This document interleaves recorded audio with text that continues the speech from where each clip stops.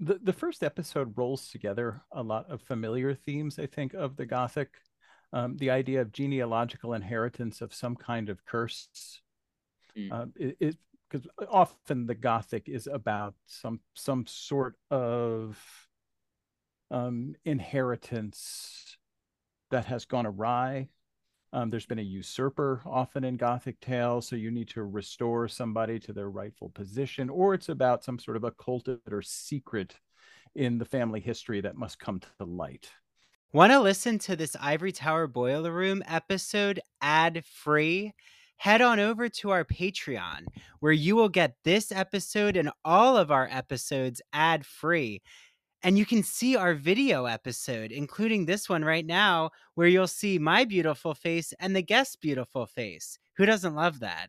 And I am so excited to announce that all of you can get a 1 week free trial on our Patreon. Join the ITBR professor level and you unlock all of Mary's True Crime and Academia Patreon episodes, our rewatch show, including Queer as Folk and Smash. You can even listen to us dissect Scream and The Exorcist. So head to patreon.com/Ivory Tower Boiler Room, join the 1 week free trial, and see what you're missing out on. And while you're at it, please follow us on Instagram and TikTok at Ivory Tower Boiler Room. Rate, follow, and subscribe to us on Apple and Spotify podcasts. Thanks so much, and I hope that you enjoy all of our Ivory Tower Boiler Room episodes.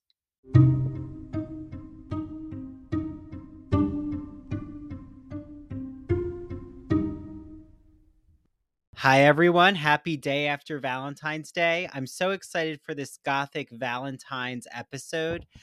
So, Dr. Jeffrey Andrew Weinstock comes back on the podcast. If you haven't listened to his episode about all things horror, Gothic literature, pop culture, you need to listen to that. That was about a year ago from Broadview Press. And then James Yeary comes on the ITBR, and you just listened to an episode with his girlfriend, Brooke Walsh, who has Brooke Walsh Photography on Long Island. And we talked about Britney Spears with her. So I hope you enjoy this episode. You're also going to hear a special Valentine's themed ad from our sponsor, The Soapbox, which is in Port Jeff Village. It's a bath and body boutique and happening on February 25th at 4 p.m. at Burrito, which is a beautiful, I always call it the Miami of Port Jeff Village restaurant. It's a really nice Mexican restaurant. We are having a reality TV trivia night event at 4 p.m. $5 in advance. You can get tickets on ivorytowerboilerroom.com in the events section. There are going to be happy hour specials, gifts from 7 different Port Jeff Village and Setauket area businesses. So if you know anyone who's on Long Island, please spread the word. It is at Burrito, and it's going to be about 2 hours. Please get a group of your friends together. Make it an early dinner or, an afternoon snack with drinks. There'll be some people from the Bravo universe calling in for trivia questions. So I can't wait for you to see who's going to appear. And then on March 3rd on Zoom, we have our next book club. So we are discussing Leah Remini's Troublemaker. That was the Scientology expose. That's happening at 4 p.m. Head to ivorytowerboilerroom.com. Go down to events. You'll see the trivia event there, and you'll see the way to RSVP for the Leah Remini Book Club. Okay, that's all I have to report, and I can't wait for you all to hear this episode. And welcome back to the Ivory Tower Boiler Room. Love and Gothic TV and literature is in the air.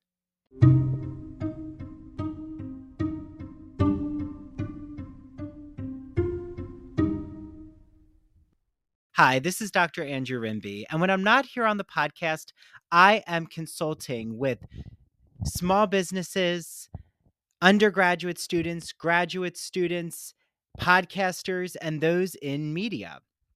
So if you're curious about the work that I've done with my consultation services, you could just type me in on Google, Ivory Tower Boiler Room, and you'll see a few reviews pop up. I've worked on college admission essays for undergraduate students. I've revamped and expanded a small business's social media marketing campaign right here in Port Jefferson, New York. And I've also worked on a graduate student's thesis for her physician assistant program. So if you want to seek me out or inquire about my consultation services, just email me. That's the easiest way to reach me at ivorytowerboilerroom@gmail.com. That's easy to remember. And 'tis the season for college admission essays, both undergraduate and graduate, thesis writing, dissertation writing. Do you want to create a podcast and you don't know where to begin? Media work, um, how to open a TikTok, how to start creating videos on TikTok, what to do with your Instagram. All of that I have done. So just reach out to me. This episode is brought to you by FX's The Veil, starring Elizabeth Moss. FX's The Veil is an international spy thriller that follows two women as they play a deadly game of truth and lies on the road from Istanbul to Paris and London. One woman has a secret, and the other has a mission to reveal it before thousands of lives are lost. FX's The Veil, now streaming, only on Hulu. When you need mealtime inspiration, it's worth shopping Kroger, where you'll find over 30,000 mouth-watering choices that excite your inner foodie. And no matter what tasty choice you make, you'll enjoy our everyday low prices, plus extra ways to save, like digital coupons worth over $600 each week. You can also save up to $1 off per gallon at the pump with fuel points. More savings and more inspiring flavors make shopping Kroger worth it every time. Kroger, fresh for everyone. Fuel restrictions apply.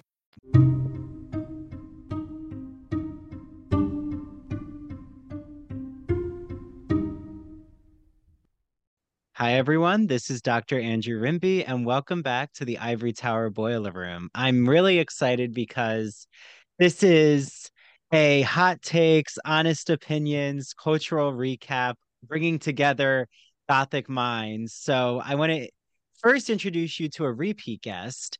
If you haven't heard his podcast on pop culture, Gothic literature, composition, the mad scientist's guide to composition, all things, Dr. Jeffrey Weinstock. Welcome back, Jeffrey, to the podcast. Thank you for having me. And a new guest of the ITBR, James Yeary, who I actually know in real life, which is fun to have him on the Zoom. He is a thriller, Gothic, creative writer. So James, I know from Stony Brook adjacently. So hi, James. Welcome to the Ivory Tower Boiler Room. Thank you so much for having me. Great to be here. So first, to just jump into the fall of the House of Usher, I wanted to ask you both as a starting question. Did it surprise you that this series was even made? Like, were you surprised that Poe's stories and poems were ripe for a 2023 modern day retelling of sorts? I'll pitch it to you, Jeffrey. Uh, no, I wasn't surprised at all, given what Mike Flanagan has done leading up to this point, because he did first The Haunting of Hill House, just as The Haunting, and then he did The Haunting of Bly Manor, which was Henry James's Turn of the Screw. So it seemed very much sort of in keeping with his trajectory that he would do something with Poe. And you've just brought to my mind all of those series. He's working his way back in reverse chronology. That's So I'm true. just curious, what's next? Anne Radcliffe from the 1700s, or how far can we take this Gothic lens? I'm not sure. Shakespeare, maybe we'll find something there. And then James, yeah, what did you think of just this series being an adaptation of all of these Poe works? It's beyond impressive, and I think that all of as Jeffrey said, all of Mike Flanagan's series showcase that because not only are these series one particular story or even two particular stories. Mike Flanagan is able to take handfuls of stories. Like The Haunting of Bly Manor was, I think, four or five different Henry James ghost stories rolled into one. And it's that's a daunting thing to do that, to take many short stories and merge them into one storyline.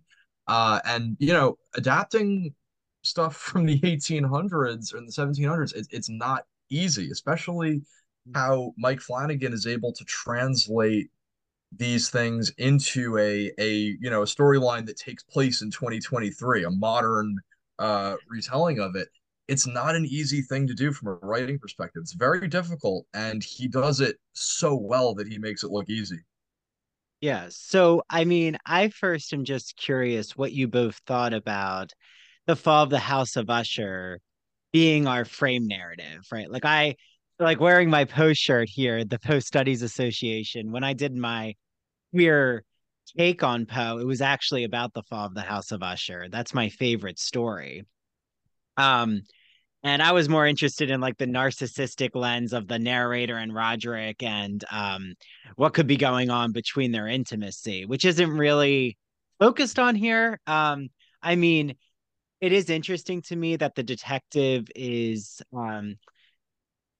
queer, like is gay, but we like, kind of get that in a reference. But all of that aside, like why the fall of the House of Usher? Like, did this make sense for both of you as a frame narrative, Jeffrey? I had a lot of anxiety going into it, Mhm. both because I think Flanagan in the past has had a tendency to sabotage himself as he gets near the ends of his series, which I could Mhm. go into more detail if you want. What he did with the Please. end of um, The Haunting of Hill House was 9/10 superb. Mhm. And that 10th episode, I was so angry at that ending that I was literally shouting at the screen when it changed. He changed the famous line, whatever walks there walks alone, to it being a kind of family reunion that felt to Mhm. me like a complete betrayal of what Jackson had done with Hill House. And Yeah. similarly, I was not thrilled with the conclusion of Midnight Mass, where he again kind of descends into these endless monologues. It ceases to be driven by plot and it becomes a lot of exposition and just a lot of talking. Mhm. And I was also anxious about it because of the connection to Poe. As somebody who teaches Poe, writes about Poe, I was a little concerned what he was going to do with Poe. And initially, when I heard he was doing The Fall of the House of Usher, I thought to myself, how is he possibly going to spin this into 8 episodes or 10 episodes? But it quickly became clear to me and I went in cold. Like I tried to avoid reading anything about it before watching it, that he was using that the idea of Usher as a kind of frame narrative to loosely string together different Poe stories. And I ended up being really happy with what he did with it. And I think he did stick the landing this time. Like I think he managed to carry the momentum all the way through. Um, and with lots of Easter eggs for Poe fans. But I think it was also intelligible to people who probably don't have much of a background in Poe. Like you could still follow the plot and see where things went, but it certainly helped if you were familiar with the stories that he was adapting. Yeah, James. Yeah, I think I felt a little bit of anxiety going into it as well, especially after I watched maybe the first half of the first episode. Because I had that voice in the back of my head that, watching trailers for it and sort of the build up, I was being a little selfish and was thinking, well, I really want them to set this in the 1800s. That would be so cool to have it be a period piece where it's set in Edgar Allan Poe's time in the mid 1800s. So I had that part of me that was being a little selfish and was like, I don't know if I love this whole sort of succession aesthetic of these wealthy people with running PR campaigns. I was like, I don't know. But then like Jeffrey said, as it moved along, I sort of settled in and started to really appreciate it. And I had to almost force myself out of that mindset of expecting it to be well in the 1800s because Poe stories are in the 1800s, and I had to remind myself that it is based on these stories and is not a concrete replay of these stories. And once I was able to do that and separate it and think, well, this is based on Poe's work, Mhm. I started enjoying it a lot more. And then once I got through the episode two, episode three, I really settled in and started loving it.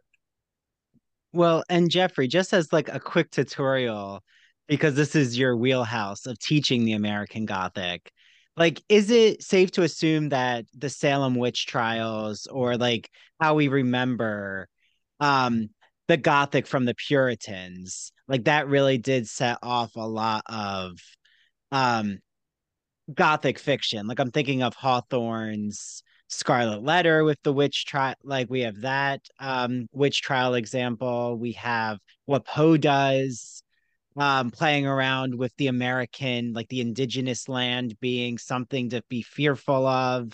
I mean, like that's the 1800s tradition, but is it really like the Puritan period and onward that we think of the American Gothic, or is there an American Gothic that's indigenous, like before the Puritans?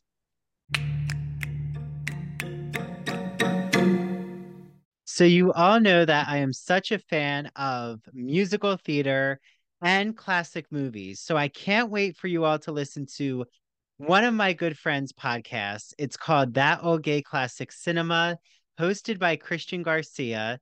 It's a podcast that looks at classic cinema films that we know and love, and he was inspired by Turner Classic Movies and The Great Movie Ride. Remember that amazing ride where the Wicked Witch of the West rose up in a burst of flame in Disney? That was one of my favorite rides. I'm so sad it closed. So, while looking at classic films, Christian is so excited to look at it with a queer lens. And he brings on friends like myself to talk about all of these films. I was on the first episode when we discussed The Sound of Music. I've been on an episode of Alfred Hitchcock's Vertigo. He just released an episode about the Philadelphia story. He's done Meet Me in St. Louis, Sweet Charity, Psycho, Mary Poppins, Hello Dolly. He had on Down the Yellow Brick Road hosts and the Garland Gab hosts to talk about The Wizard of Oz. So make sure that you listen to That Old Gay Classic Cinema on Apple and Spotify, and follow him on TikTok and Instagram at That Old Gay Classic Cinema. Okay, start watching the classic movies and make sure you listen to Christian's podcasts. Are you a fan of LGBTQ plus books, plays, movies, TV shows? Well, then I have the magazine for you. It's called The Gay and Lesbian Review.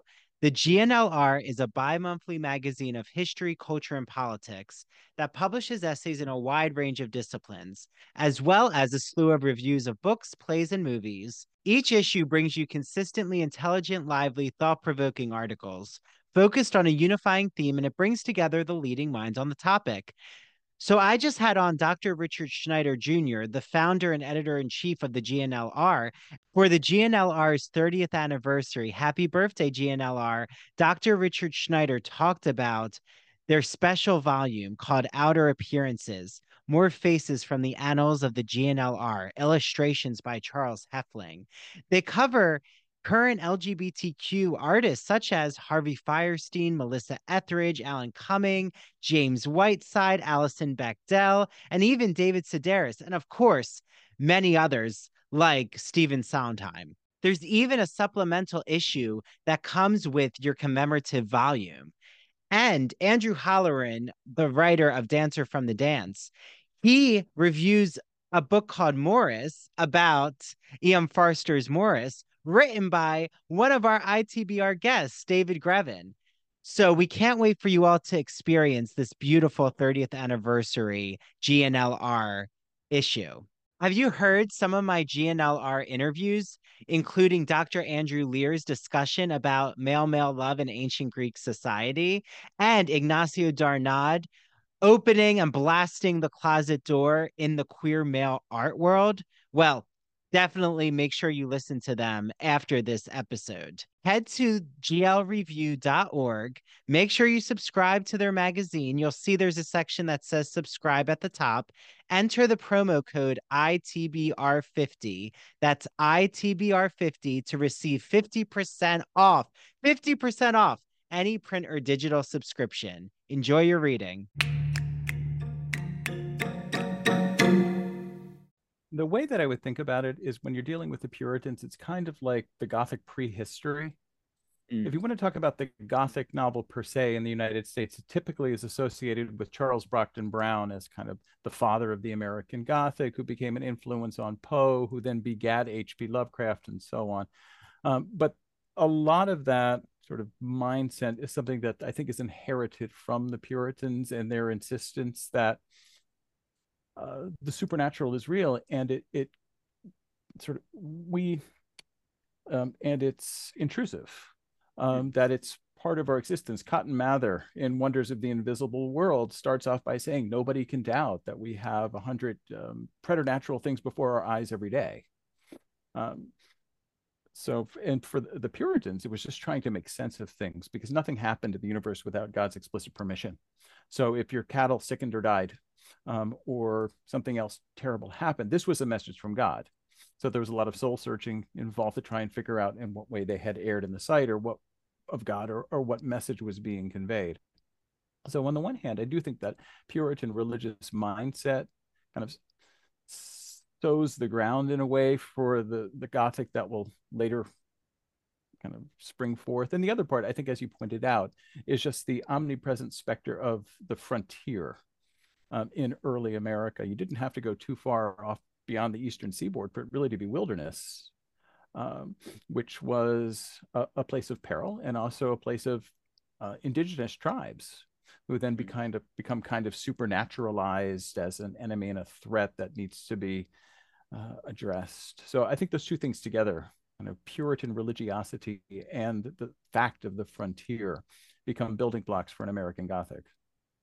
Is the European Gothic much earlier? Like, I mean, Anne Radcliffe and others in Europe, like the British tradition, I know is like the romantic period or even the late 1700s. But is there anything to your knowledge, Jeffrey, of like us using the word Gothic literature in the Renaissance, or does it really get tied to religiosity, like No, Dante's Inferno, for example? the idea of the Gothic is interesting. I mean, because it's associated originally with northern Germanic tribes, the Goths, that Mm, spread across Europe in the fifth and sixth centuries, and then you jump forward to the Renaissance, who start to use the word Gothic to refer to a style of architecture that was out of mm, fashion and that was associated with the Goths. So things that were dark and heavy and ponderous were referred to as Gothic. So it became an adjective used for archaic architecture. And then it's in the 1700s that it then becomes a more general term to describe anything that's kind of uncouth and barbaric and out of date. And it's Horace Walpole's The Castle of Otranto in 1756, I think, which is credited as being the first Gothic novel. And it presents itself as being a recovered medieval manuscript mm, about a haunted castle, essentially. And then after it was successful, Walpole stepped forward and revealed himself as the actual author of it. The biggest names associated with the British Gothic, though, it's in the 1790s, where you have Anne Radcliffe on the one hand and Matthew Lewis on the other with his notorious The Monk. mm, On the American side, where we really start to get something like a Gothic novel, is just at the cusp of the 19th century.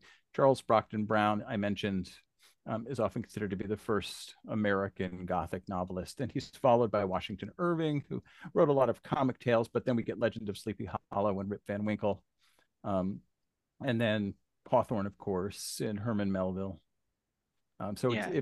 on the American side, it's a 19th century phenomenon. Yeah, the reason I say that is I think like with the first episode we get here of Usher is the religiosity. I don't think I was expecting that the mother I almost thought I was watching Carrie or reading Carrie by Stephen King. I kept thinking of Carrie a lot with this series. I'm not sure if either of you two did, but the Mask of the Red Death, when the doors get locked, it reminded me of the prom scene in Carrie. um the religiosity of the mom and like her heretical fanaticism of Christianity. Is Mike Flanagan, I mean, Haunting of Hill House, I feel is a little more agnostic in a way. Is Midnight Mass, just because it has the word mass in it, and I haven't seen Midnight Mass, I have to be honest, I need to watch it now. Is Midnight Mass not based on any literary text? Like, As to the far as best of I my know, knowledge, yeah, go ahead, James.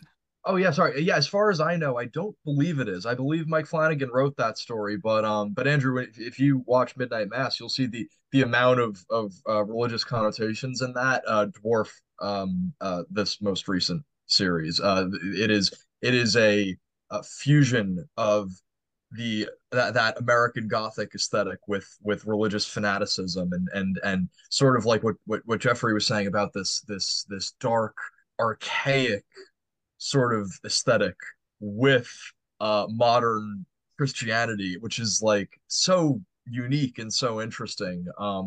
And also the other thing that I had in my brain just now, when Jeffrey was talking about the American side of Gothic, of like dark Gothic tales, I immediately thought of the film The Witch by Robert Eggers.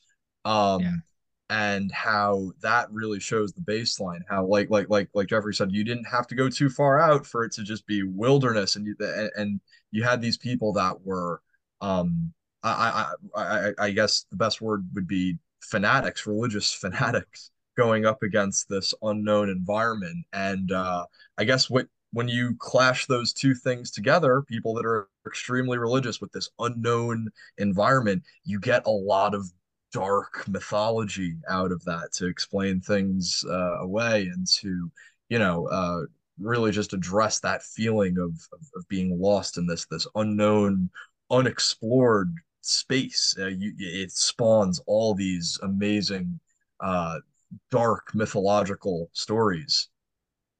Yeah, well, and this is ripe for demonic possession with questioning your belief. I just saw we covered here the Exorcist Believer on the podcast, which I really liked, actually. I thought it was really well done. Um, but you know, I am curious, do we um like with the first episode, were you both intrigued by Eliza's story? Like, did you feel that we got a lot from setting up this frame with the mother and like these two children who are basically bastard children from the beginning? So like that whole premise of just how the children are seen as corrupt, even if we might disagree that they're not corrupt, right? But like we're being led to believe that they've already come from a decayed line, um, and the mother's trying to seek revenge. Um, so yeah, Jeffrey, this first episode. The first episode rolls together a lot of familiar themes, I think, of the Gothic. The idea of genealogical inheritance of some kind of curse. Mm. It because often the Gothic is about some sort of inheritance that has gone awry. There's been a usurper often in Gothic tales, so you need to restore somebody to their rightful position, or it's about some sort of occulted or secret in the family history that must come to light. So there's that part of it, and the other part, as you're pointing out, is the religious fanaticism part, which speaks to these two forces that are always at loggerheads in American culture. On the one hand is that legacy of religious fanaticism going all the way back to the Puritans, but on the other hand is the whole Enlightenment rationalism of the founding fathers, the idea that there should be a bulwark between church and state. Um, I often sort of correct my students who think that the founding fathers were all evangelical Christians, and they absolutely weren't. They were Enlightenment rationalists who were very concerned about the power of religion uh, to distort perception of reality, and really wanted guys like Thomas Jefferson, for example, really wanted to sort of keep that at arm's length. Or Benjamin Franklin, famously, um, there's an anecdote of Franklin where he went to hear a preacher in Philadelphia, and he didn't hear a single practical point. Like, he didn't hear anything that was calculated to improve life for people who were here on this planet, and he decided he wasn't going to go to church anymore. He would just use Sunday as a day to read, and to basically expand his knowledge base. So that religious fanatic part is there, and I think that genealogical inheritance part is there. It kind of sets things in motion, and I think you're right actually to make the connection with Carrie too, which is certainly playing on that. And Stephen King, like there is no worse villain in any of Stephen King than a religious fanatic. Yeah. Um, and you can sort of turn to a whole bunch of different stories. I was thinking about The Mist recently, and I'm trying to think of the name of the religious fanatic in the supermarket there, who's just awful. Anytime there's a religious fanatic in Stephen King, you know, the person is warped. so Yeah. so that connection with Carrie, I think, makes good sense. Well, and that genealogy, you just had me think about like out there before like the word Gothic, and I'm so glad you gave us that foundational history, Jeffrey. Like this return, it's almost like begging the question about blurring the lines between life and death, like returning to the grave or returning to birth. And I'm also thinking about fairy tales because like genealogy and curses are at the root of so many fairy tales. I'm thinking of Sleeping Beauty and the spindle and like that she's going to have to die when she touches it, but then she falls into a sleep and then she's saved by a prince. So like fairy tales always have the savior mentality usually with a prince, but we don't get that in this scenario, right? So it is pretty hard to distinguish fairy tales from gothic tales. Would you say, Jet? Like you could have gothic fairy tales, Oh, or absolutely. are fairy tales always gothic, like Hansel and Gretel? I don't know.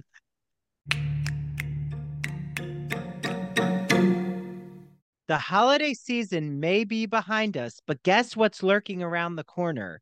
Picture that little baby with a bow and arrow. Yes, Valentine's Day is almost here, and I'm thinking of what gift can I get that my boyfriend will absolutely love and gush over.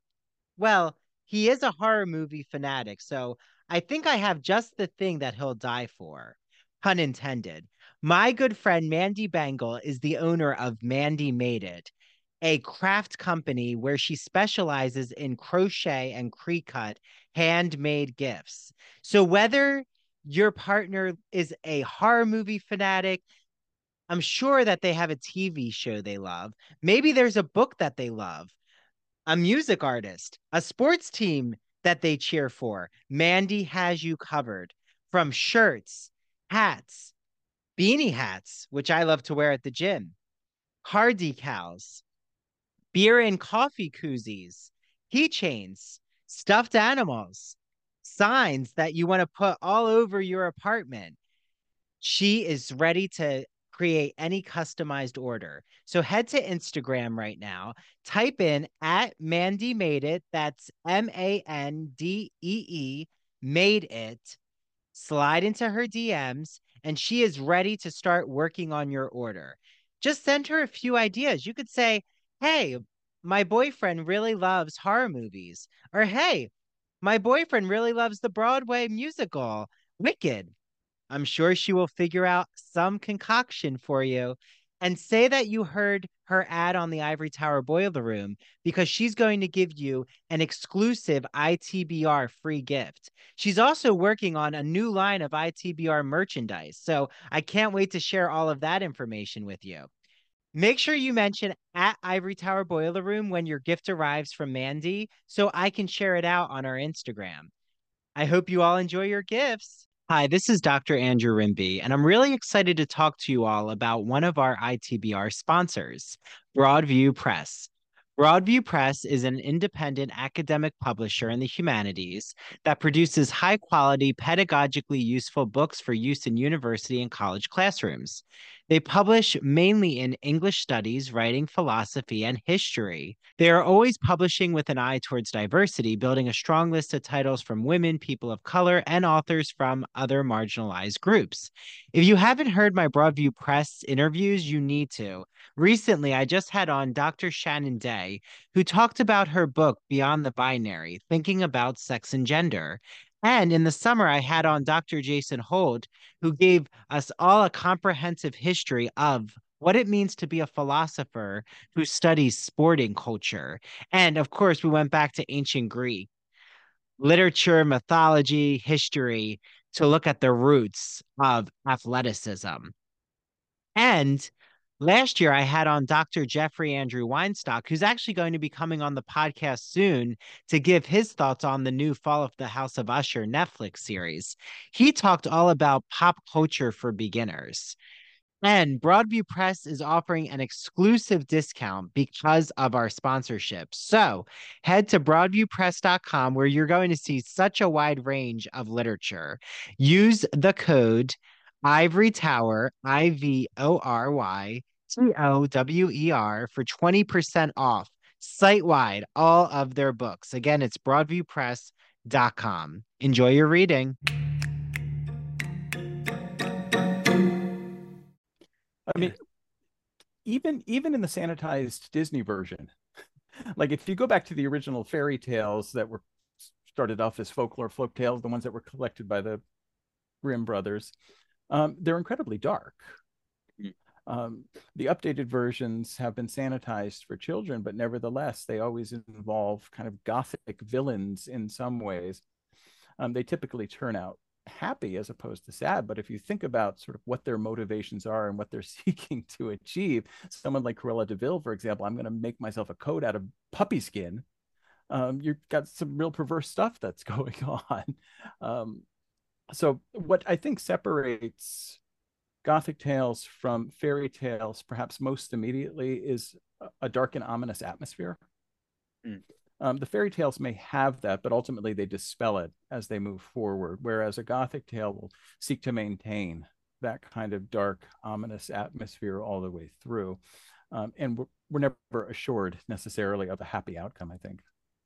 Yeah. Oh, that like just brings up so much. But we're not going to go down all the rabbit holes in my head right now. The fairy tales will be for another. You're making, hopefully they'll do some fairy tale TV shows soon. I would add, though, that Poe's Yeah. tales often end up sounding like fairy tales because they're often displaced in time and place into a kind of once upon a time distant land, something like the Fall of the House of Usher, Yeah. right? I mean, where and when does that story actually take place? Or something like The Mask of the Red Death, Yeah. which is set in a kind of medieval setting with a plague ravaging the countryside and a bunch of aristocrats who decide that they're going to let the world burn down around them, but they're going to party the night away. That's, to me, is the one that comes closest to being a kind of Gothic fairy tale. Yeah, like the Mask of the Red Death could easily be King Arthur's Knights at the Round Table, or the Canterbury Tales even begins with like them all just trying to tell tales so they don't have to think about the bubonic plague. Right, Um, right. so yeah, you're thanks for that, Jeffrey. You're right. It is that near the distant, you can't place the time, you can't even place the setting sometimes. I would say most of Poe, you're right, you can't even place where it is. Um, so James, like anything else from the first episode, James, before we move to your favorite episodes, which might be the first, but Yeah, of course. Well, I definitely that theme of premature burial of someone dying and being buried and being resurrected and the line between life and death sort of being blurred. That is a I mean I'm sure Jeffrey knows more than me, but a super persistent theme through all these Gothic stories. A lot of Edgar Allan Poe stories as well, like even just Fall of the House of Usher. Uh, Kind of the same sort of plot line taking place of someone that you believe is dead that then comes back to life. Very, very unnerving thought, especially if it's like a loved one or someone close to you. Very, very disturbing.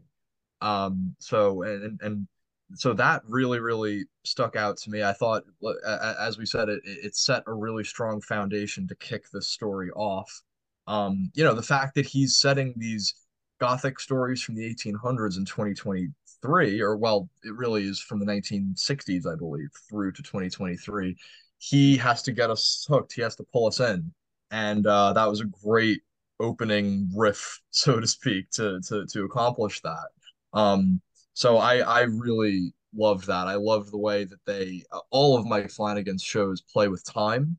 They jump back and forth in time where he will be telling you three different stories that are set in three different spots on the timeline. They're all different, and you know that they're going to come together in the end. I mean, that's just a byproduct of incredible writing skills on his part, where you're telling, I believe in the first episode, he is telling us the 2023 storyline with Roderick Mm. Usher, at the funeral for several of his children. He is telling us the late 1960s storyline with their mother bursting out of the grave to go on a rampage. And then I believe at the end of the first episode, he brings us into the 1970s or so of the two of them, of Roderick and Madeline, going into the bar on Mhm. New Year's Eve when they're in their 20s after a pretty big event in the story that, of course, we don't find out until later on. So I just love and admire from a writing perspective how seamlessly he's able to do that. How he's telling us three different stories that are all the same story at different spots in the timeline. And it's just so impressive the way that he uses that as a setup and the way that he uses it as a really a way to toggle us between these different self-contained not self-contained stories through Mhm. three different stories that end up being part of a broader narrative with all these characters. It's very impressive. It takes a lot of skill. Yeah. Well, and I feel that Jeffrey, have you assigned this? I mean, it's so recent, but would you assign or are you going to assign any of these episodes? Because I do feel that Mike Flanagan is giving us, like you've already said, a seminar in 19th century American Gothic, because I kept thinking of Hawthorne's definition of romance, which is where the real and the imaginary meet. And I was thinking of Rappaccini's Daughter, which is one of my favorite Hawthorne tales, or The Birthmark. But Hawthorne, I feel, is always invested in the Garden of Eden going awry and like gender relations in a way where Poe, I think, is doing something different. But that might just be my take. What do you think, Jeffrey? The difficulty with a mini series, if you're using it for a class, is it's hard to just take one episode. Hmm. It's something I would like to bring in if I could, but it's really hard to just do a little piece of something. But one of the differences between Poe and Hawthorne that I think you're right to focus on is Hawthorne had aspirations to literary greatness and was relatively wealthy, so had opportunity to kind of hone his craft and try to create something that he thought would stand the test of time. Poe was perennially in need of cash. So he wrote quickly and attempted to capitalize on various trends and anxieties that were circulating in antebellum American culture. So something like The Mask of the Red Death seems like a kind of timeless allegory until you realize the number of people around Poe who died from tuberculosis, which symptom is coughing up blood. So the Red Death was rife in Poe's time and circulated around him. Um, Premature burial, which is a recurring motif in a lot of Poe stories, was a weird preoccupation of 19th century American culture writ large.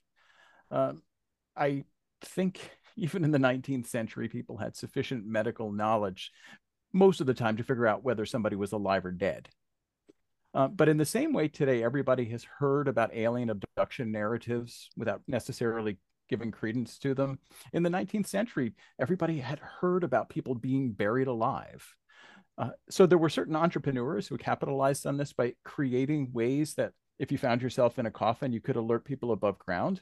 The easiest one was a little tube that went down into the casket and had a string that was put into the corpse's hand, and there was a bell above ground. So if you woke up and you could sort of tug on it to alert somebody. Um, but there were more sophisticated versions of this where you could let somebody above ground know. There was a speaking tube. That was another version. Wealthier families could hire a servant to stay by the gravesite for a period of time. So if somebody started shouting from below, they could be rescued. There was even a way that you could set off fireworks. um, and so Poe is playing upon that. Um, a lot of what seems incredible in Poe's fiction were preoccupations and anxieties of his time period that he was seeking to capitalize on because he needed to sell his stories and he was hoping to make some quick cash. Yeah. Wait, Do you know the percentage of people who actually were alive still, who actually rang a bell? I don't know of a single account of anybody actually ringing the bell.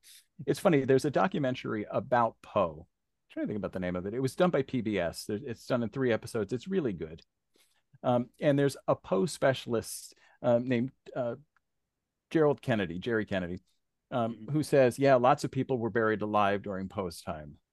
Um, and my simple question to him is how would anybody know? Like, how would you know? Yes, there were certain circumstances with, say, yellow fever or ravaged an area, and you had to bury lots of people quickly in mass graves. And that did happen routinely, particularly along the eastern seaboard in the first half of the 19th century. There was no understanding about its being transmission and how to avoid it. So periodically there would be outbreaks of yellow fever and lots of people would die. So perhaps in situations like that, somebody would be buried prematurely. But again, how would you know that Mm. anybody had been buried alive? So it seems unlikely to me that it happened with any regularity, but for whatever reason, people were concerned about it in the 19th century, and Poe capitalizes upon that in his fiction. I Yeah. think Well, also it's a, oh, sorry.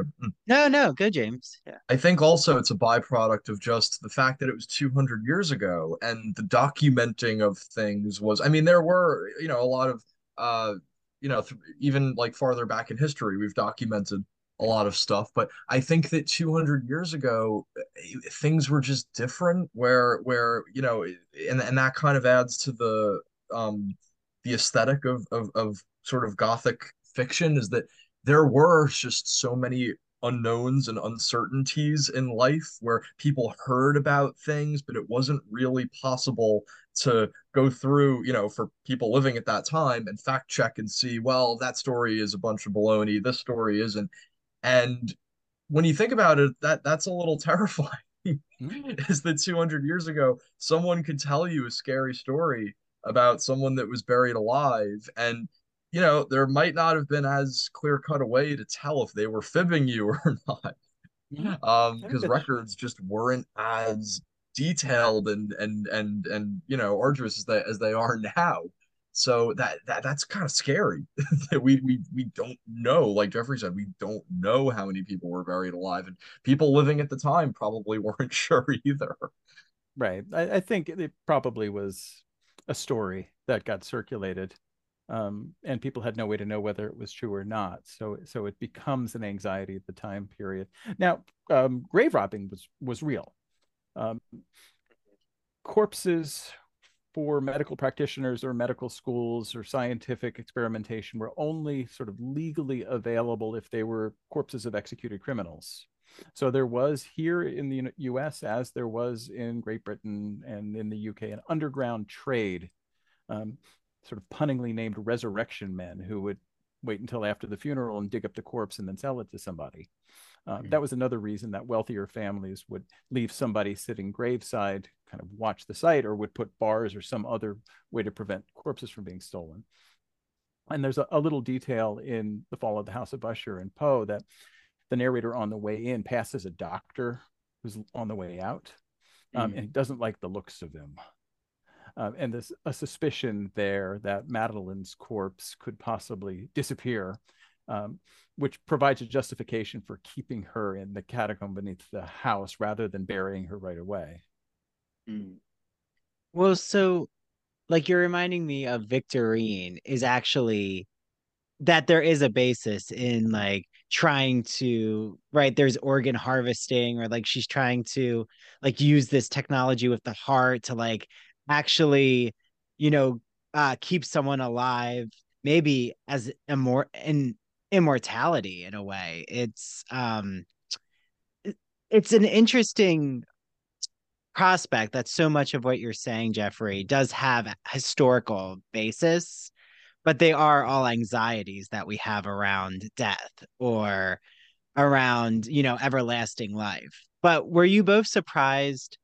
I was surprised with how much hallucination. Um, Maybe I'm not surprised, but as I'm talking through the question, I do think it was interesting because it reminded me of Haunting of Hill House. What I loved about Hill House so much was all of the questioning of psychology and just Are they hallucinating their family members? Like, grief was such a powerful force in that series, and mourning, and how do we try to remember someone who's no longer with us? But did you like how hallucinations worked here? Because when you're reading Poe and we're in a solitary moment of reading, we think it's an unreliable narrator, right? Like, Roderick is always questioned as an unreliable narrator, the narrator of the Telltale Heart. Um, so many, but here you can't get an unreliable narrator because it's a visual field. So we rely on hallucinations. Like, did it work for both of you? Definitely. Definitely. As a, I mean, as a fiction writer, that is like such a huge influence on me. I love the terrifying idea that you can't believe your eyes anymore, that you are losing it, and you don't know anymore what is real and what is imagined and what is paranormal. And that, like, there's a great movie called Black Swan Oh with yeah. Natalie Portman, and she's a ballerina, and you realize over the course of the movie that she's losing her mind. And that's a very terrifying thing, because to realize you're losing your grip on reality. Very, very scary.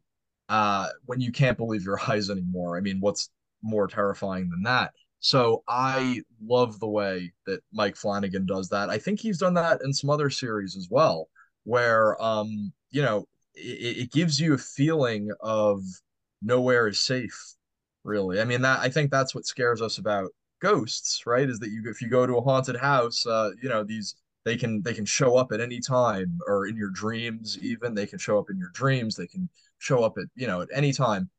They kind of defy physics that way. Unlike a tangible monster like a zombie or something like that. Ghosts can materialize anywhere, and that's very scary. But Mm. um, the idea of internally, within a character, that they basically don't know what is real anymore. I think of throughout this series, where Roderick Usher is sitting there with the detective telling his story, and the ghosts of his children keep showing up right in front of him, staring at him, and walking around in the background when the detective can't see them. And things being there that other people can't see except you is just, I mean, not to put too fine a point on it, haunting, extremely haunting, and very, very effective. I've played with that a lot with my writing of characters that you can't trust them as the reader, and then they reach the point where they can't trust themselves anymore. Um, Mm. Excellent, excellent technique in horror writing. Yeah, Jeffrey, what did you think of the hallucinations? With Poe and his first person narration, you can always raise questions about the reliability of the narrator. And in Mm. certain instances, it seems quite clear, something like the Telltale Heart, for instance, that we're dealing with delusion or madness rather than any objective reality that could be confirmed by anyone else. With Flanagan, I think he signposts from the start and almost all the way through that what we're seeing is real. I At no point did I really find myself doubting whether the hallucinations represented some kind of objective reality. In Mm. part because he has done that with his other series, where ultimately the supernatural is affirmed at the end. Everything towards this is leading that way. And as the character Verna, which I learned today is an anagram of Raven. I didn't know that before.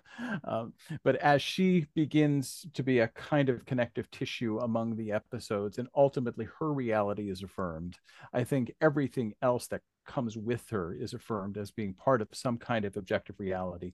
And as Dupont increasingly begins to see those hallucinations or hear things himself, he begins to share in that.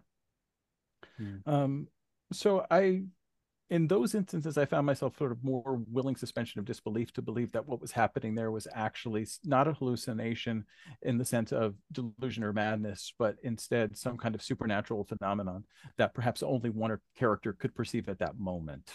So I guess the long and the short of it is I didn't really see them as hallucinations as much as part of the supernatural overlay of the series. Mm, okay. Yeah, like you said, because Verna is a realized figure.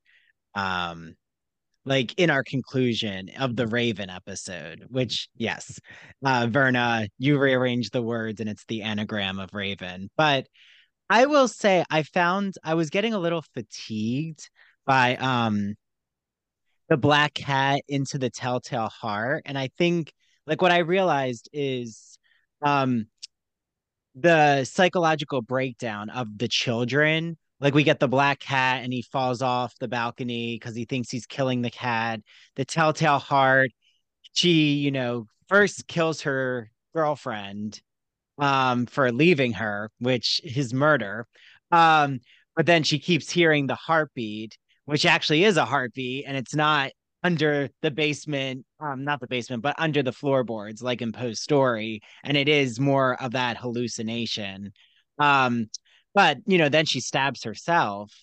Even like I guess I think maybe they feel like they're hallucinating at times or they're questioning their own reality. And then the gold bug, I think, is probably our most intense one, where she actually thinks that the woman is in the crowd and then the woman is her because she enjoys like that fetish of like, her husband being with these different women who are reenacting roles that she wish she could do in her own life. So I was my only critique probably of this series is that I feel the way they lined up the storylines was getting a little redundant for me. Like I'm like, okay, the black cat, the telltale heart, and the gold bug. Like it all was self-inflicted, driven by their own delusions that they're believing. Like, but well, I'll say my favorite episode was The Mask of the Red Death, probably. I thought it was the quickest in pace. Yeah, the Telltale Heart, I was getting a little tired. I'm like, I started speeding the series up. I didn't realize you can like put Netflix series on a 1.5 speed, and then I just started to move the speed. But like, with your critiques, Jeffrey and James, like if you did have a critique of the series, what is your critique?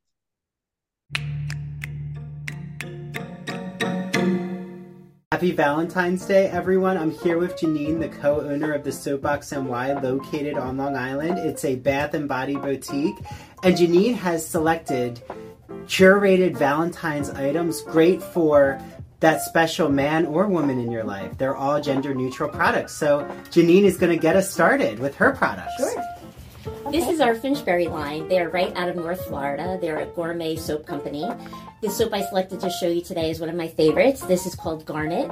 The scent is grapefruit and lily. This is a beautiful soap that you can use for your hands or body. Their line is vegan. They're all natural. And the scent is just lovely.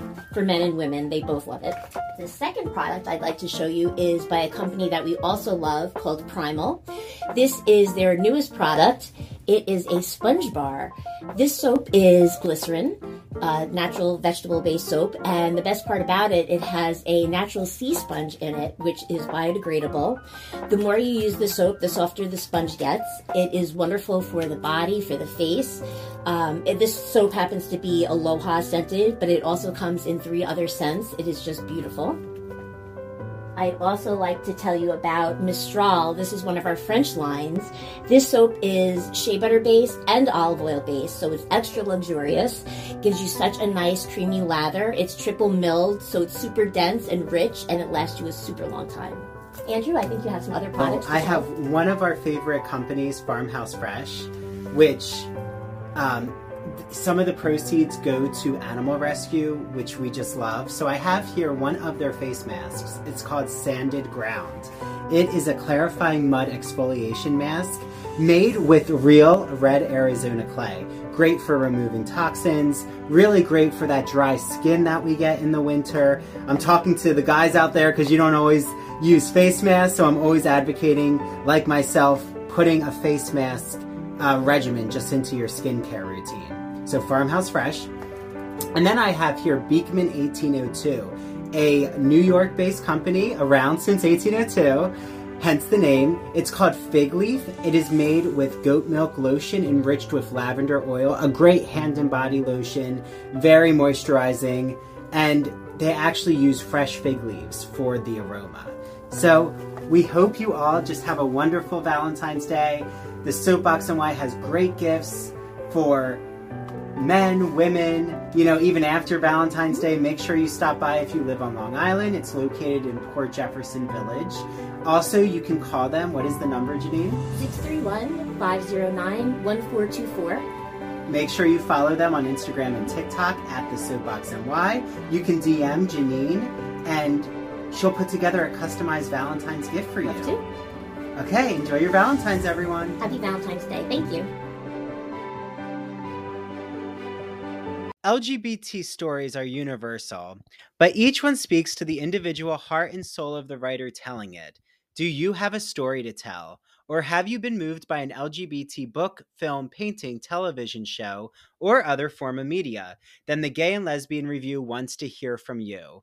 The GNLR believes in bringing awareness to queer art and artists through reviews, commentary, and thought pieces in which the author relates their personal lives to a particular piece of art, a novel, a movie. In addition to the print magazine, the GNLR also publishes articles on its blog. So you can see all of this on glreview.org. That's glreview.org. Remember, you get 50% off your subscription of the GL Review magazine when you use the promo code ITBR50. That's 50% off your print or digital subscription when you use promo code ITBR50. To learn more about submitting an article for the GNLR, visit their writer's guidelines. The link is located at the bottom of their homepage. And if you have any questions, email Stephen Hemrick. That's STEPHEN.HEMRICK@glreview.org. The GNLR and its readers can't wait to see what you have to say.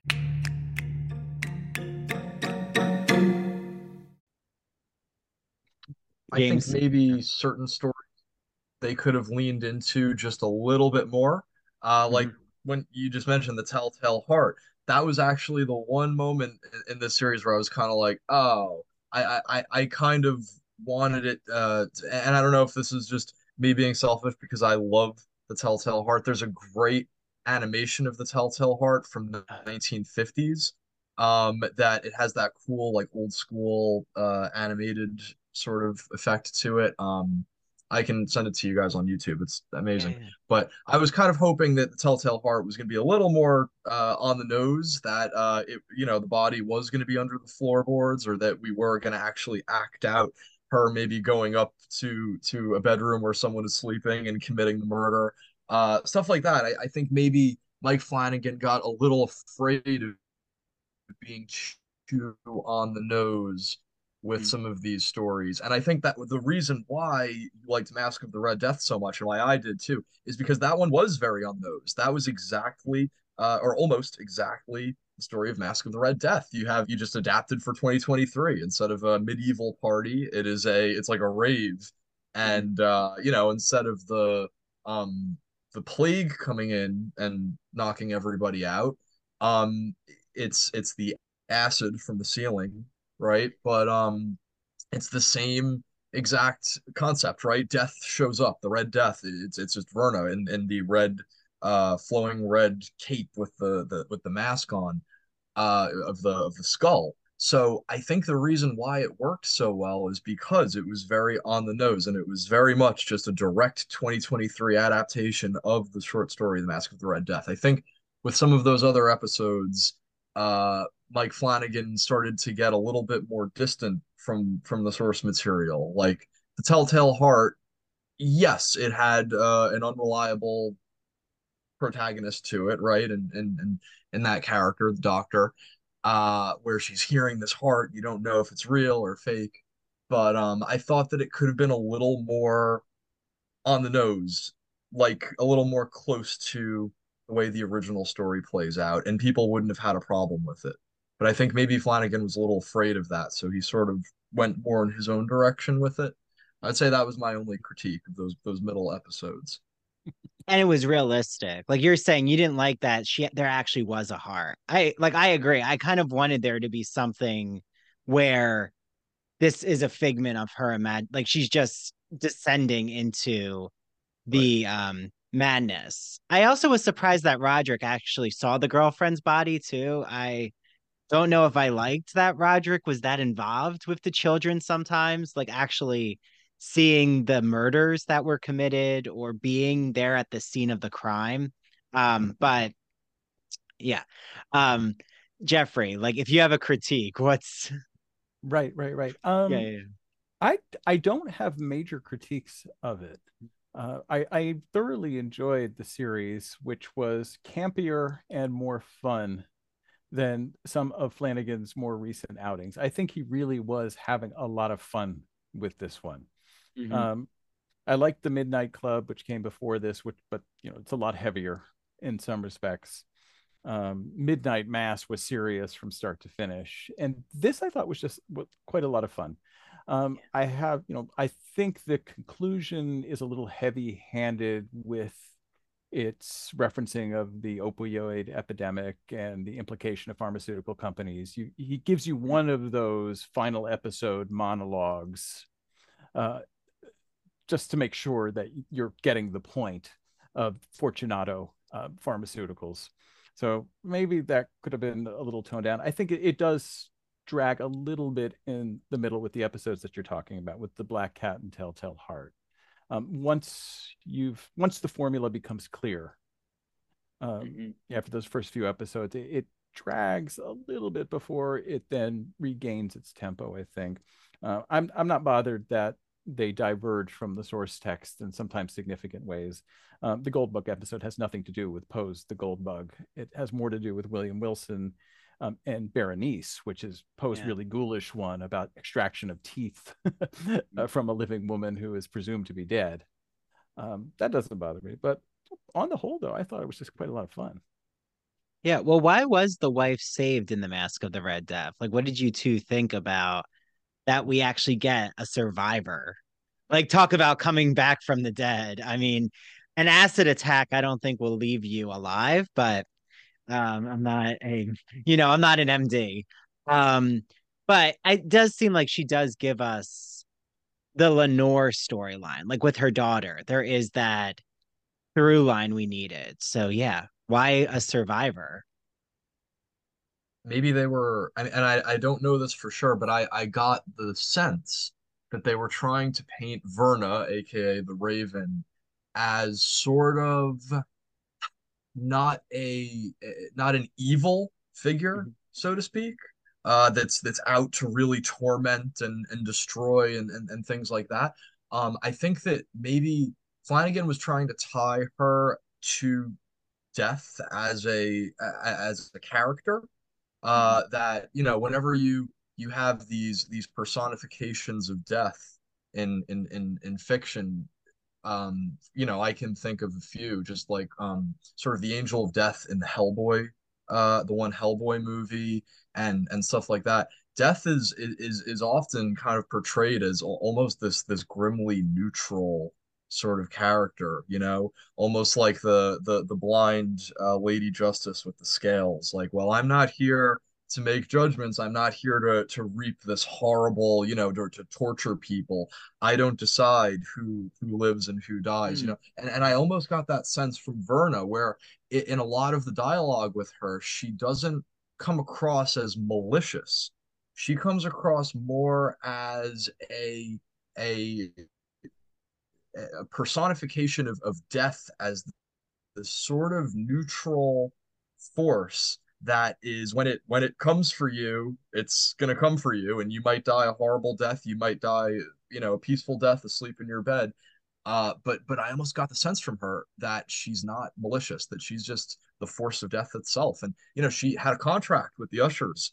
And we finally find that out towards the end, that they sat down in the bar that night and basically drank to a deal with her that, well, you're going to have immense success and live this amazing luxurious lifestyle, and so will your children, but just before your death, Roderick, your whole family line will end. And they agree to it because they're power hungry. And they kind of forget about it, they don't worry about it for a while, and then of course, the debt arrives and they all get wiped out. So that's kind of what I think of when I think of Verna and why there would be a survivor from the Mask of the Red Death rave. And just before the acid falls from the ceiling, she goes around and she's whispering in the Mm-hmm. ears of all of the bartenders and waitresses and everything, and they all leave as if she's trying to focus that on the person who owes the debt. And there's also a lot of bit of I noticed a lot of class themes with it too. With Verna, she points out like with the way that the wealthy are exploiting Mm-hmm. middle class or working class people, right? Like in the Rue Morgue, when with the monkeys that they're experimenting on, she goes on a big monologue to Camille about these horrifying things about animal testing, right? And I can think of with a lot of the deaths of the children, she monologues about the way in which rich people are exploiting everybody else, right? So there's a little bit of class stuff going on there too, but I sort of see her as almost a neutral personification of death, that it doesn't take sides too much, that it's just there to, if you owe a debt and you have to pay it, that's it. It's nothing personal. Yeah. So she's kind of like a Rumpelstiltskin or the Fates of ancient Greece. I actually saw her more as like a ancient Greek figure. Um, like that she really, in my opinion, she's not religious, Verna. Like she is more of that polytheistic essence. But yeah. And also I love her acting too. She's like probably it's my favorite acting. That Carla, she how do you say her last name? I'm trying to remember. Carla, what's her name? Oh, Gugino. Okay. Yeah, Um, yeah. But Jeffrey, yeah, what did you think of that there are some survivors? Not okay. everyone perishes. Verna is fascinating because, to my mind, she is Flanagan's mean to convey his messages. She's the Mm, vehicle to let us know what's right and what's wrong. She's the kind of moral compass, in a way, of the entire series. So the reason that Morella doesn't die is because there's a kind of moral valuation of her that's taken place where she's reluctant to go to the party in the first place. She's tempted, but ultimately it doesn't look as though she's going to succumb to temptation. And because she's marked as being a good character, or at least Flanagan wants us to consider her as being a good character, um, she escapes. She should have listened and left. But as James is pointing out, Verna also does whisper into the ears of the staff that they need to leave because he's trying to limit, civilian damage. um, there's also the moment where Verna is talking with Frederick, and something along the lines of, "But when you went to the teeth, that's when I knew, your end was sealed, so to speak." Um, so Verna is the moral compass of the episode, pointing out who deserves to live, who deserves to die, who deserves to be punished, who deserves to escape unscathed. And playing that role, she becomes Flanagan's voice, I think, telling us how we're supposed to regard the characters. yeah. Well, and as we're nearing the end, which just went by, whoo, so quick, but like Jeffrey, to follow up with that, is there a character that you were so um desolate and upset that they actually did die? Like, is there someone where you feel like Flanagan, not that he didn't execute their downfall, but they really didn't deserve um to, die from this curse? Like they really were morally good people. They were a morally good person and they just ended up in the wrong family. Initially, I felt that way about Frederick, but then he turns out to be the nastiest of the lot when he Mm, takes Marilla home and pulls out the teeth. No, not really. I think they're all despicable and they all get the expected comeuppance that they seem to deserve in the end. yeah. I I would thought say that that I know I was just No, go ahead, Yeah, no. James. You might say Oh, the person I'm thinking of. yeah. I was gonna say, Lenore is pictured as being, I think they even say, oh, she's the best of us, because she's a kid. She's not really, she hasn't, you could say she hasn't been Right. corrupted yet by this wealthy lifestyle, and that's where you kind of see this thing again with Verna, where she's not trying to be cruel. She's just fulfilling this contract.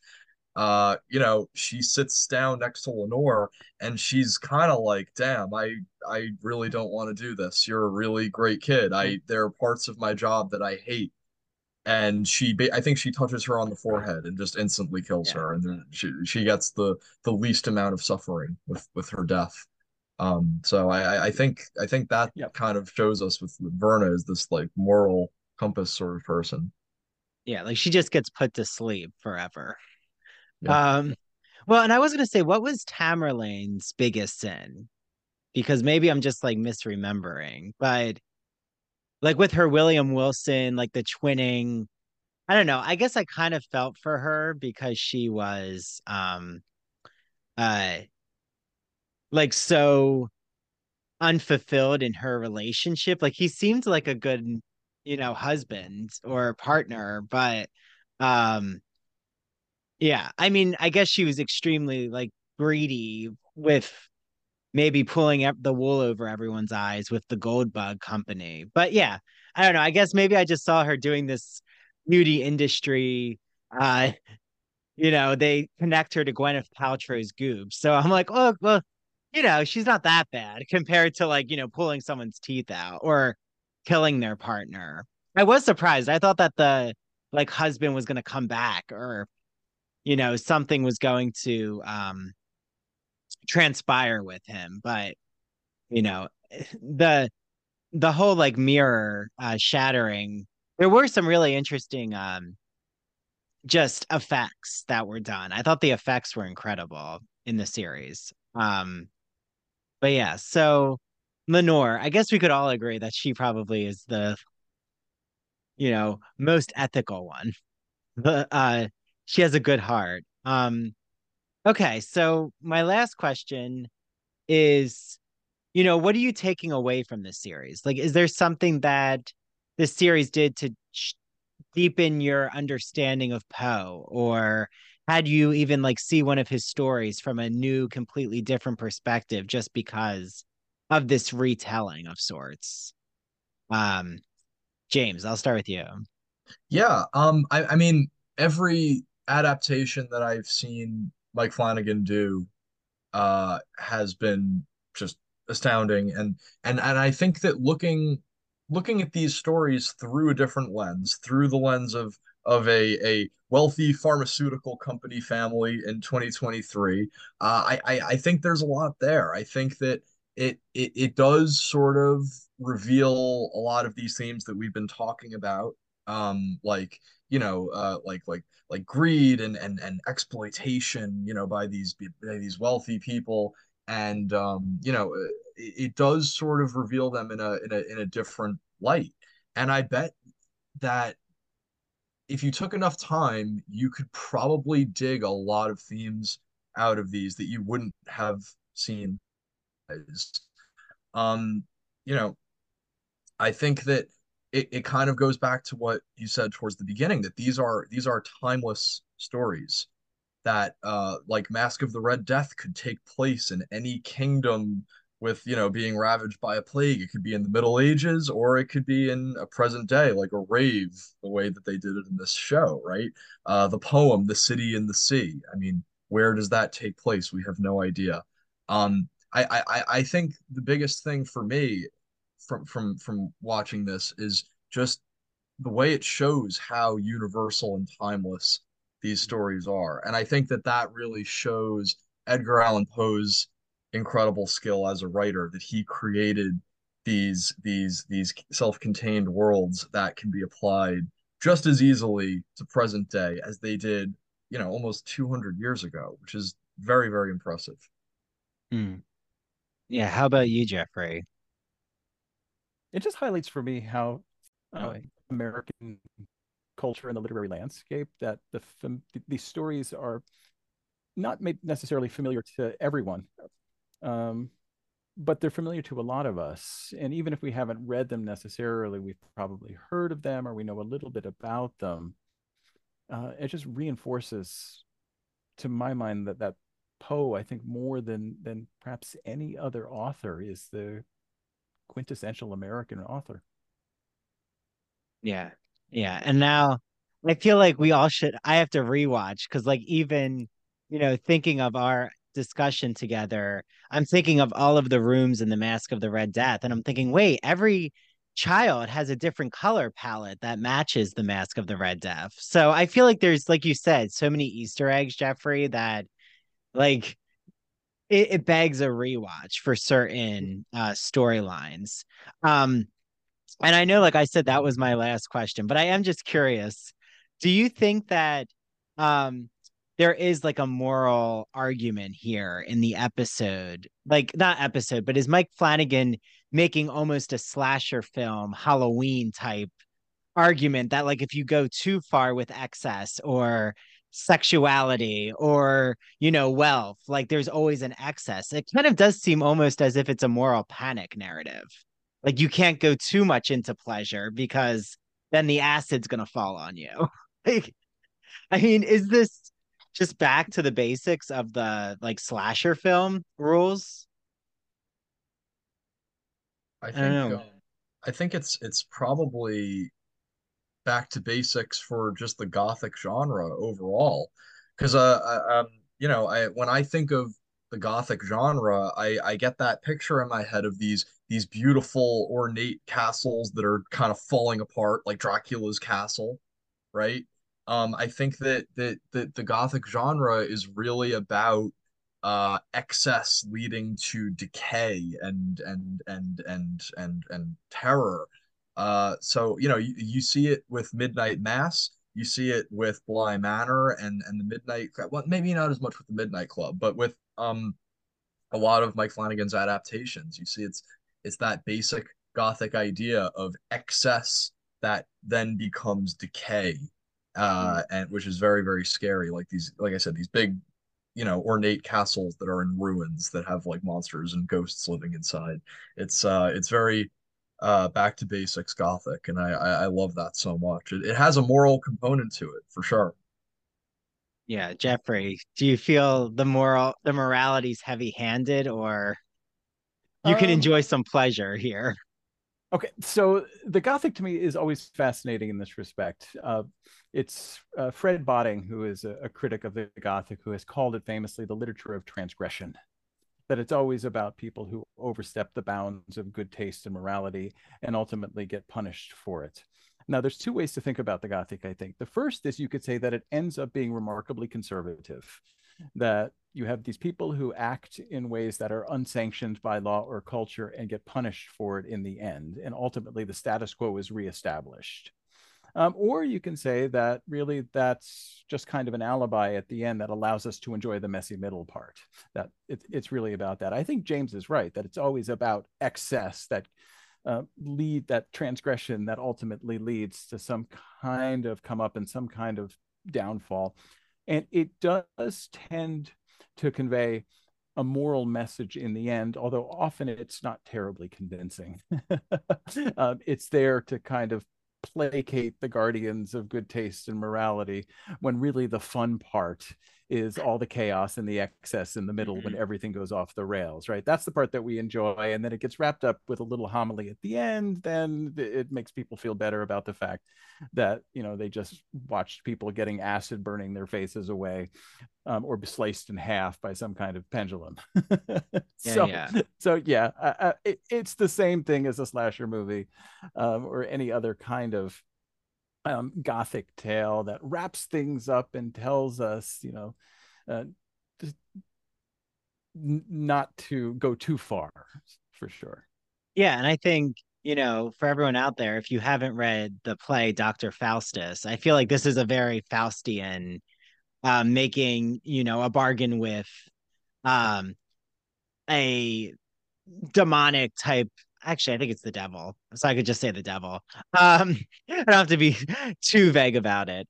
morality plays. Yeah. So you both have just like provided so much Gothic food to nourish on for us.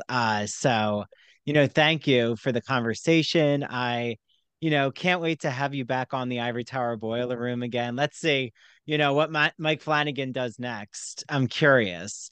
Um, so Jeffrey, how can everyone follow you? Your website, your social media, like anything you want to plug right now, Um, all the projects you're doing. yeah, I have a sure. If anybody wants to check out my website, it's just my name, jeffreyandrewweinstock.com.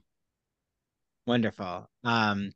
And Jeffrey also has the Society for the Study of the American Gothic, right? Is that the full name, Jeffrey? Oh, you glitched out a little bit. What was the question Oh, there? sorry. And you also have the organization, your Gothic organization, right? How could people Yes. follow that on Facebook? Oh, okay, right. Yeah, it's we new organization, the Society for the Study of the American Gothic, which is a professional organization for people who write about, research, and teach the American Gothic. And you can look for us on Facebook. American Gothic Society is the name of the group. Wonderful. And then James, how can everyone follow you? And I think you have a Of website course. too. I do, yes. My writing website is jamesyearywriting.com. That's James, and my last name is Yeary. So jamesyearywriting.com. I have a short story collection and a novella out right now. And I have a new short story collection coming out probably sometime next month. And on my website, you can read some of my excerpts of my short stories. And such, and I try to keep my readers updated on there. I also do have a story coming out on a podcast soon. I can't talk too much about it, but very soon, a story that I wrote recently will be on a decently major podcast. So I'll be announcing that on my website. And my Instagram is James_Yeary, except James has a Z instead of an S on Instagram. Great. And I have Jeffrey and James's links to everything in the show notes. So just go there, click, follow them on social media. Yeah, this has been such a wonderful time. Maybe James, your next, if we see like your new novella is called Usher Reimagined, give us credit for Absolutely. anything from the conversation. No, no, no. But thank you, Jeffrey. Thank you, James. And yeah, I hope everyone out there enjoyed this series as much as we did. We had some critiques, but I think overall we're major fans of this series. So yeah, thank you both. And bye to everyone out there listening.